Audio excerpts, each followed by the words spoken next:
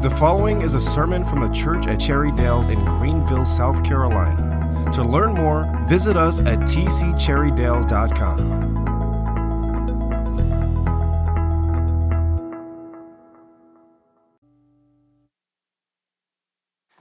Good morning.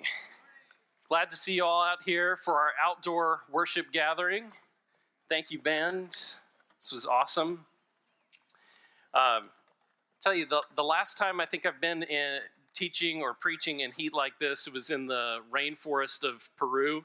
And so I'm glad I could bring back the mugginess with me here to South Carolina today. But hey, we got some clouds. It's okay. Glad y'all could be here. And we're continuing our sermon series on the Messiah songs, looking at Psalm 23 this morning. And Matt kicked us off last week with verses 1 through 3. So we're going to be in Psalm 23, verse 4. And in the first three verses, Matt showed us the difference between being a sheep of the Lord versus being a sheep without a shepherd. And so he drew that contrast for us, showed us parallels and examples from what it was like to be a sheep and a shepherd in the ancient world. And today we're looking at kind of a hinge, a transition in this well-known psalm that changes the subject. Everything before was about me and my, and now he's going to use the word I as the subject. He's going to make it intensely personal, and I hope that this psalm, as we connect with it this morning, as we connect with God's word, that it would be intensely personal for us as well. So let's read together from Psalm 23, verse 4. It says, "Even though I go through the darkest valley, I fear no danger. For you are with me, your rod and your staff, they comfort me." Today we're going to look at this passage using 6 short questions with some explanation to kind of walk us through what this verse means for us today. You know, when David uses this phrase, it's a phrase that means the darkest valley. What is it? It's something that is complete dread, ominous foreboding, fear for your life. I think about the movie Jurassic Park, and for the youngsters in the room, yes, the original Jurassic Park that was actually really scary as a young preteen kid watching that. And when darkness fell, and you know they had to go outside to switch on the power, you knew something was going to go wrong. It was that sense in your gut that something bad was going to happen.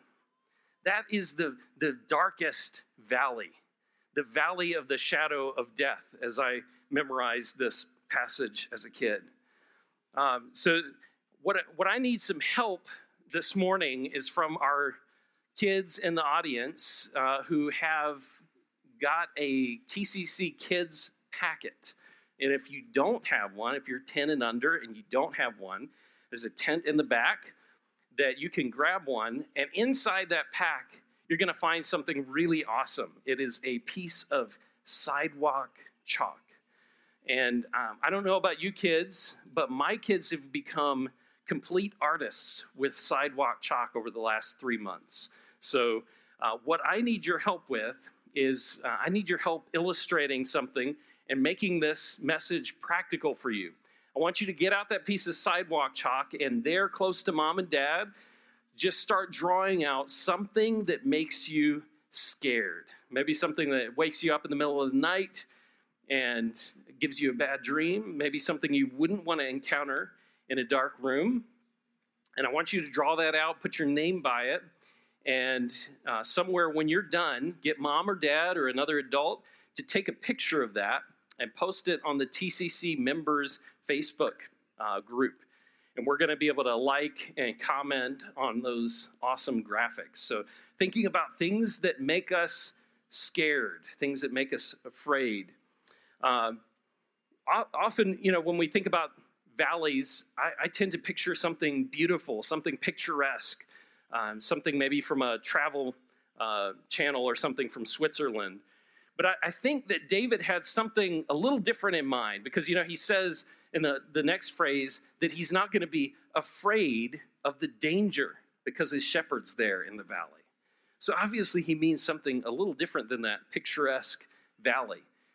He means something very foreboding. I think of probably on the Netflix series Medal of Honor, they demonstrated a war or a battle that happened in the war in Afghanistan, and this is the Battle of Kamdesh at Command Outpost Keating. And this happened in October of 2009, and you had a group of well-armed, well-equipped U.S. soldiers that were there in this valley, in this command outpost that 360 degrees around was just mountains, rock outcroppings, vegetation, good places to hide, and things like that. And so there they are at the base of these mountains all around. And then in October, suddenly the enemy attacked. And within 48 minutes of the start of that attack, the perimeter of that command outpost had been breached. And so for hours, those soldiers fought to repel the enemy, even though the enemy was lesser trained, poorly equipped in comparison. They struggled because of the terrain. They were in the valley, and so the enemy could rain sniper fire and mortar fire down on them. And so eventually they had to give up the base. They were able to retake it and evacuate and literally sent bombers on to destroy the base so it could never be used by the enemy when they evacuated. 8 U.S. soldiers lost their lives, 27 injured in that attack. That's probably more the idea that David's trying to go after in the valley.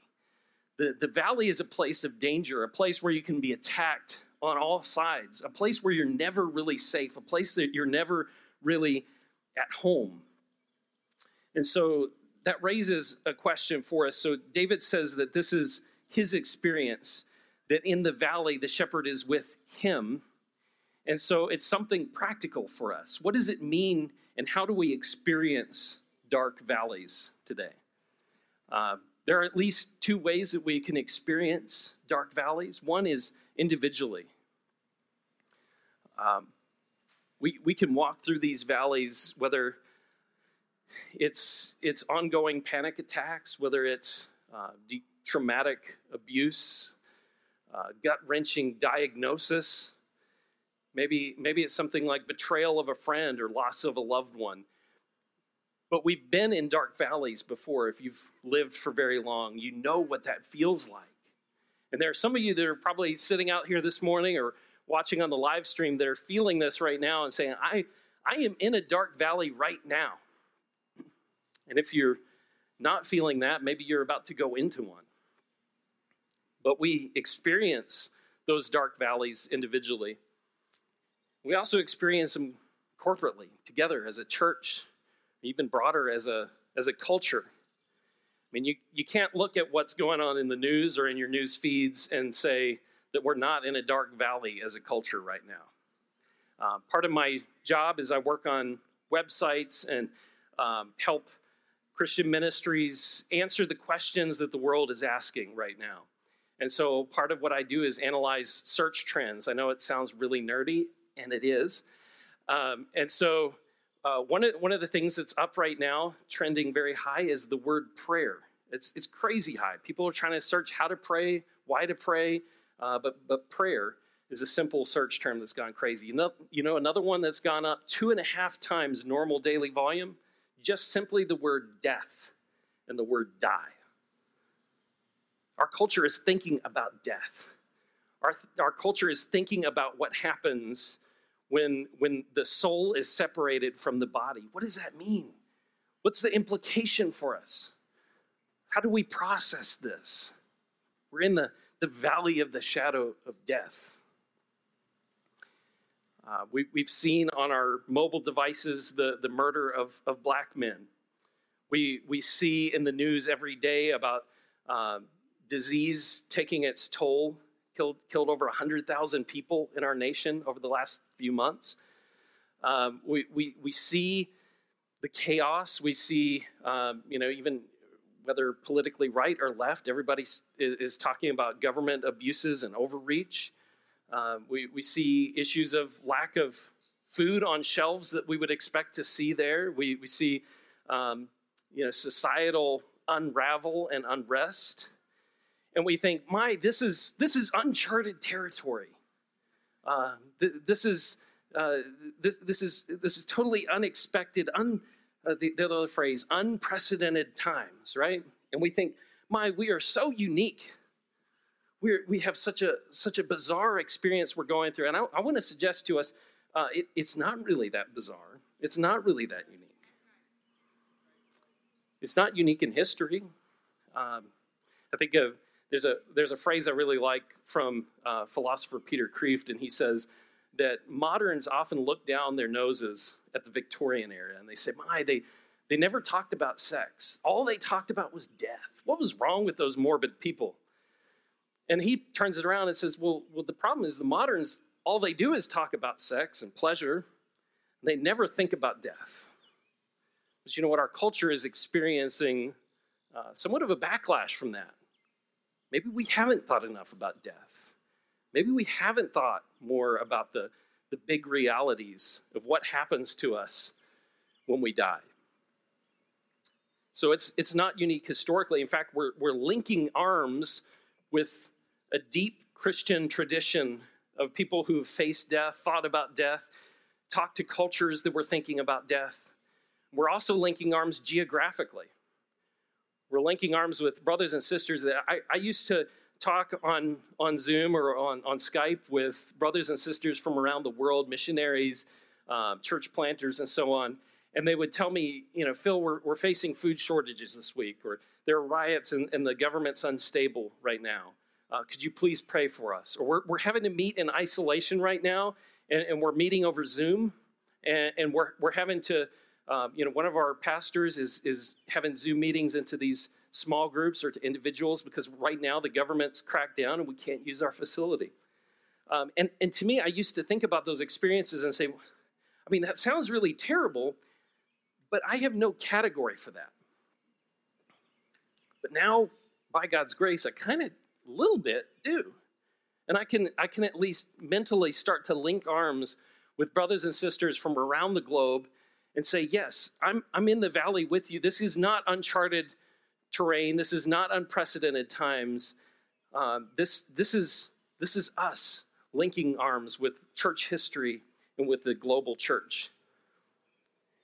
So the third question I think all of us ask at some point when we personally encounter these things, or even corporately looking out at the world and the chaos around us, we'll ask, but why? Why do we have to go through the darkest valley? Why is this a reality in my life?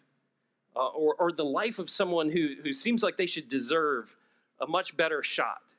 They didn't deserve to be diagnosed with that. They were a good person. They're young. Why did they have to go through that valley? It doesn't make sense.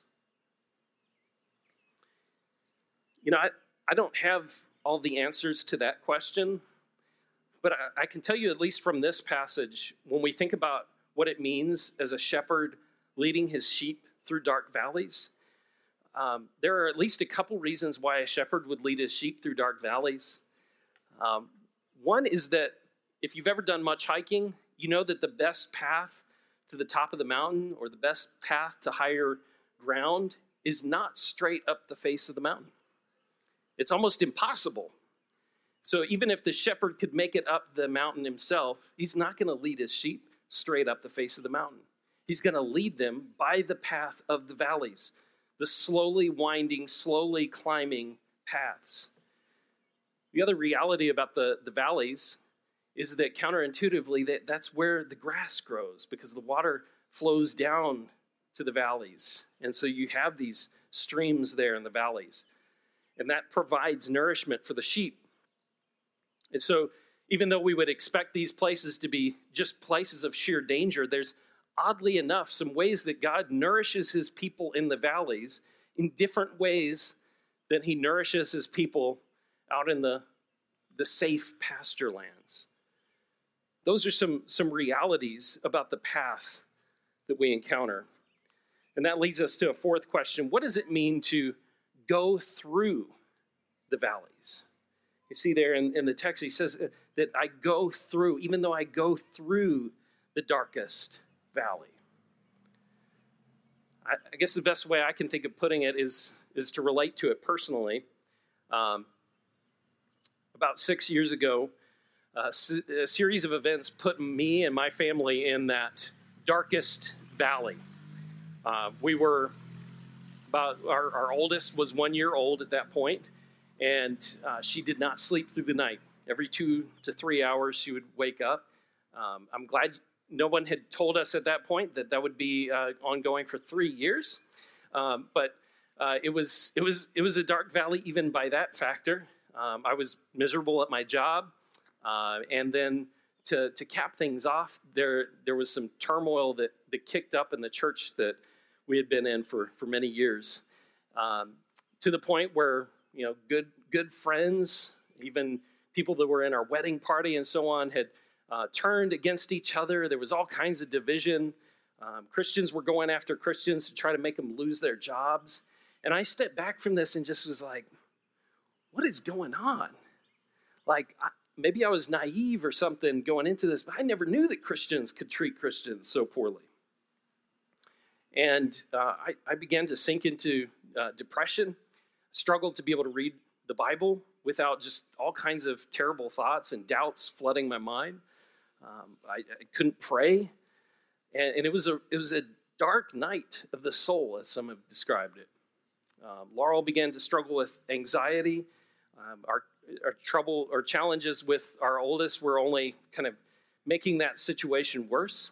And so we eventually started visiting here at TCC, and I asked Matt, hey, can I meet with you and just share what's on my heart? And he did. We met over at Starbucks, and I just started bearing my soul about where we were at and how we felt hurt and betrayed, and like whether we could even do anything further for God, or whether I could even trust God. And he encouraged me. He said, Phil, you know what the next right step is. Take it. Go through to the good and the right and the true. Move in that direction. As you go, you'll find clarity and you will find hope. And, I took that counsel to heart and began to take those steps. And by God's grace, he led us through the valley. Because the destination is not the valley. The destination is on the other side of the valley. It's not the point that your shepherd will never leave you in the valley. It's a pathway to something else. When we find ourselves in the valley, we begin to obsess, well, what did I do to get me there? What if I would have done this or that? What if I would have made that judgment call instead of that one? Maybe I did something really wrong way back when, and now God's judging me for it. And we start to game out, well, how do we get out of this? Maybe I take a left here or right there. What if I make this decision or that decision? We start gaming our way out of it. But we're missing the point. The point is not how we get out of the valley. It's who stands beside us in the valley. The point isn't where I'm at right now, but where my shepherd is taking me to. That's going through the valley. Praise the Lord that he doesn't leave us in the valley. Whether it's taking us to some place in this life where our lives, our walk with God are transformed and taken to a different place, or whether it's taking us to a different place in the next life, the life to come. God uses the valleys. God takes us through the valleys because he is our shepherd. So let's think about that. Who is our shepherd? Who is our shepherd? And we see that he's a well-equipped shepherd. It says, your rod and your staff, they comfort me. What does a rod do? Well, it's a tool for defense. against the predator. It's a tool that helps keep the sheep on the right path. Sometimes these staffs would be throwable, and so they could throw it out to the fringes where a sheep was going out off the path and scare the sheep back to the right path. It was a tool for counting the sheep and making sure you had, in Ezekiel, it talks about passing under the rod of God. And so they would count the sheep, and as they would count them coming into the fold, they would use that to feel, to see if there were any injuries on the sheep that they would react to. When we think about sheep being defenseless, I need some help from some kids here.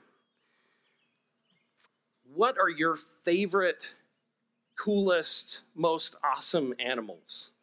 Can any kids tell me what the most awesome animals are? You can just speak up. Elephants. Elephants, awesome. Anybody else? What are some other awesome animals? Giraffes. Wow. What else? A cheetah. So these awesome animals have really cool defense mechanisms, generally. I mean, even giraffes, they can kind of run. They can kind of see their enemy coming a long way off, right? Elephants have their tusks. And cheetahs, my goodness, wouldn't want to mess with a cheetah. But when we start to think about defenseless animals or the uncool animals, even like donkeys, they can kick. Even skunks, they stink. Even chickens. Nobody wants to be called a chicken, right? And chickens have talons. My little brother used to get chased around the yard. We had chickens that kind of roamed around. And they would chase him around the yard till he got so afraid he wouldn't go outside. Moles, you know those things that dig holes around your backyard? Yeah, those have teeth. Don't ask me how I know that. It's a very personal experience, but I know that. They have teeth. Sheep are not really animals with great defense mechanisms. You know, I think about 1 Peter 5:8. It talks about our adversary is a roaring lion. He's got fangs, he's got claws, and he's ready to just rip us apart. And here we are as lambs. You know, the betting odds of lions versus lambs, not very good. Just, they don't tend to stand a very good chance. But now, if you factor into those odds the fact that the lamb has a shepherd by its side, now that's something different. And our shepherd's equipped with a rod. He's also equipped with a staff. Staff does at least three things. One, it restores relationships. The little ewe lambs, when they get separated from their moms, the shepherd has to put them back with their moms so that they can care for them. And if the shepherd picks up that ewe lamb with its hands, he's going to contaminate it with the scent of other sheep. And so he uses the staff to transfer the ewe lambs over to their moms so they can get nourished and not be rejected. He uses that to examine the shy sheep that hang out on the fringes, and he reaches out and pulls them in so he can inspect them and make sure they're okay. And he uses it as an extension of himself. I read about how some shepherds would even, as they're trying to comfort or show their presence to their favorite lambs, would reach out their staff and just rest it on the side of the sheep. And by that way, they signified, I'm here. I'm not going anywhere. I'm with you. I'm close by. Don't be afraid. Have you ever felt the touch of your shepherd's staff? Have you ever seen the sting of his rod against an enemy? Then chances are you've been in the dark valley, and he's been there with you. But have you seen it? Did you recognize it for what it was? You know, when we think about this shepherd, it's one thing to have all the equipment in the world, to be ready for whatever comes. But you know what? If you don't know the terrain, it's not going to help much. But you know what? There's something awesome about our shepherd, and that is that he knows every inch of the valley of the shadow of death. You know why? He's been there. John 10:11 says, I am the good shepherd. And the good shepherd lays down his life for the sheep. He's been there. He's absorbed the deepest sting of death. He knows your deepest gloom, your sharpest pain. He's been there. He's been to the funeral of someone he loved, and he wept. Shortest verse in the Bible, Jesus wept. He's been there. He's felt that pain. And he didn't just weep at the pain. It says there in John that he shouted out, an angry shout, the text implies, angry at death. He felt the sting and pain of death. He felt, what did he say on the cross? He said, my God, why have you forsaken me? He was rejected by his Father, whom he had eternal fellowship with from before time began. Rejected by the Father, and darkness fell on him. Deep darkness that the Bible says could be felt. He experienced that rejection so that you and I would never feel that rejection, never be separated from the Father, never feel the shepherd's staff pulled away from us. This is the shepherd who's been in the dark valley.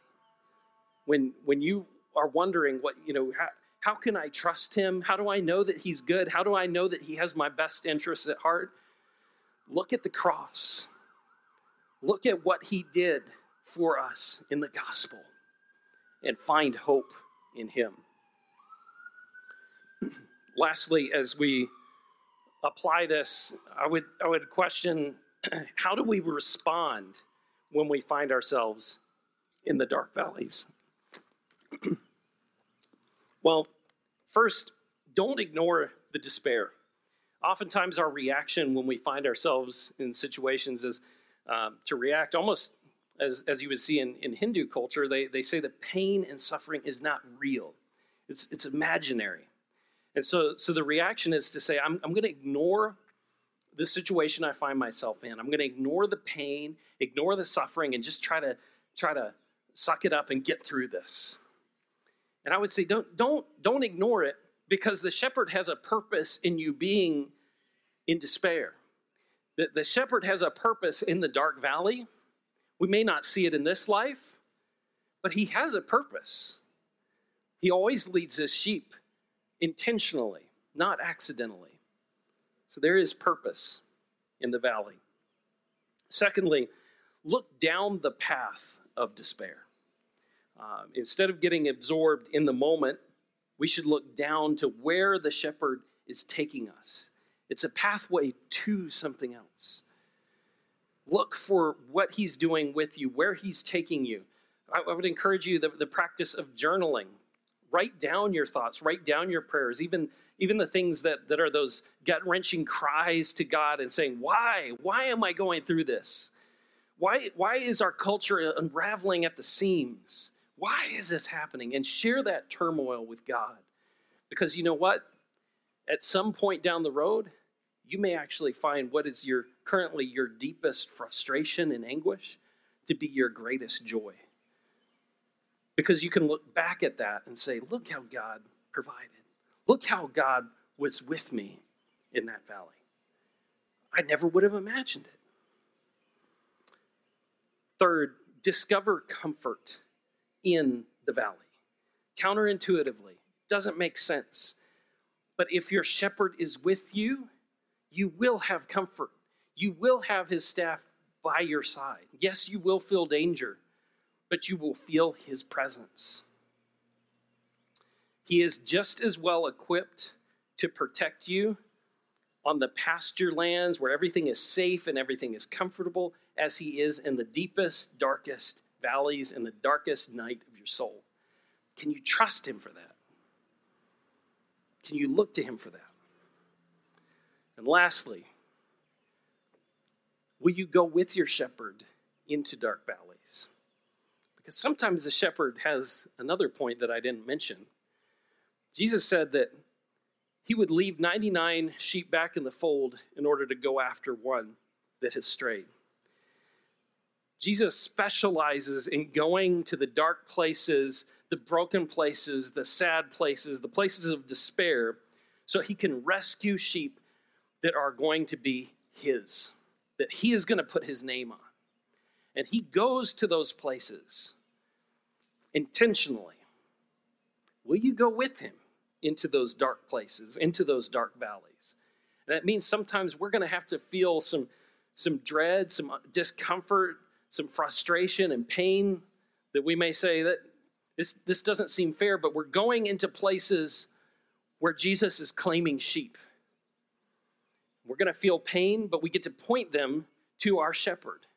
We get to, we experience the despair that others are going through so that they can find our shepherd. We may at times go and experience those things and think about those things and say to other sheep, your lives matter because they matter to me and they matter to my shepherd. And that's what it looks like sometimes in the dark valley, experiencing what our culture is experiencing so that we may point them to our shepherd. So let's pray as we consider that, as we consider how we can find comfort in the deepest, darkest valleys. Lord, we thank you that you have not left us alone in the valley. We thank you that you are our good shepherd and you know what is best for your sheep. You're caring for us. You are looking out for your sheep and claiming sheep from all over the world. You are seeking out the lost. I pray that you would help us to be agents in that work, that we would be sheep that stay by your side in the valley as well as in the pasture lands, even where it's safe and even in places of deepest, darkest night. I pray that you would be with those today that are experiencing a dark night where they can't really see what's going on. They can't see where you're taking them. And I pray that you would be work in those situations, that you would give comfort, that your staff would be on the side of those sheep, that you would tell them, you are mine, and I'm not going anywhere. And I pray that that would encourage souls this morning that find themselves in sorrow. We pray this in the name of Jesus, our good shepherd. Amen.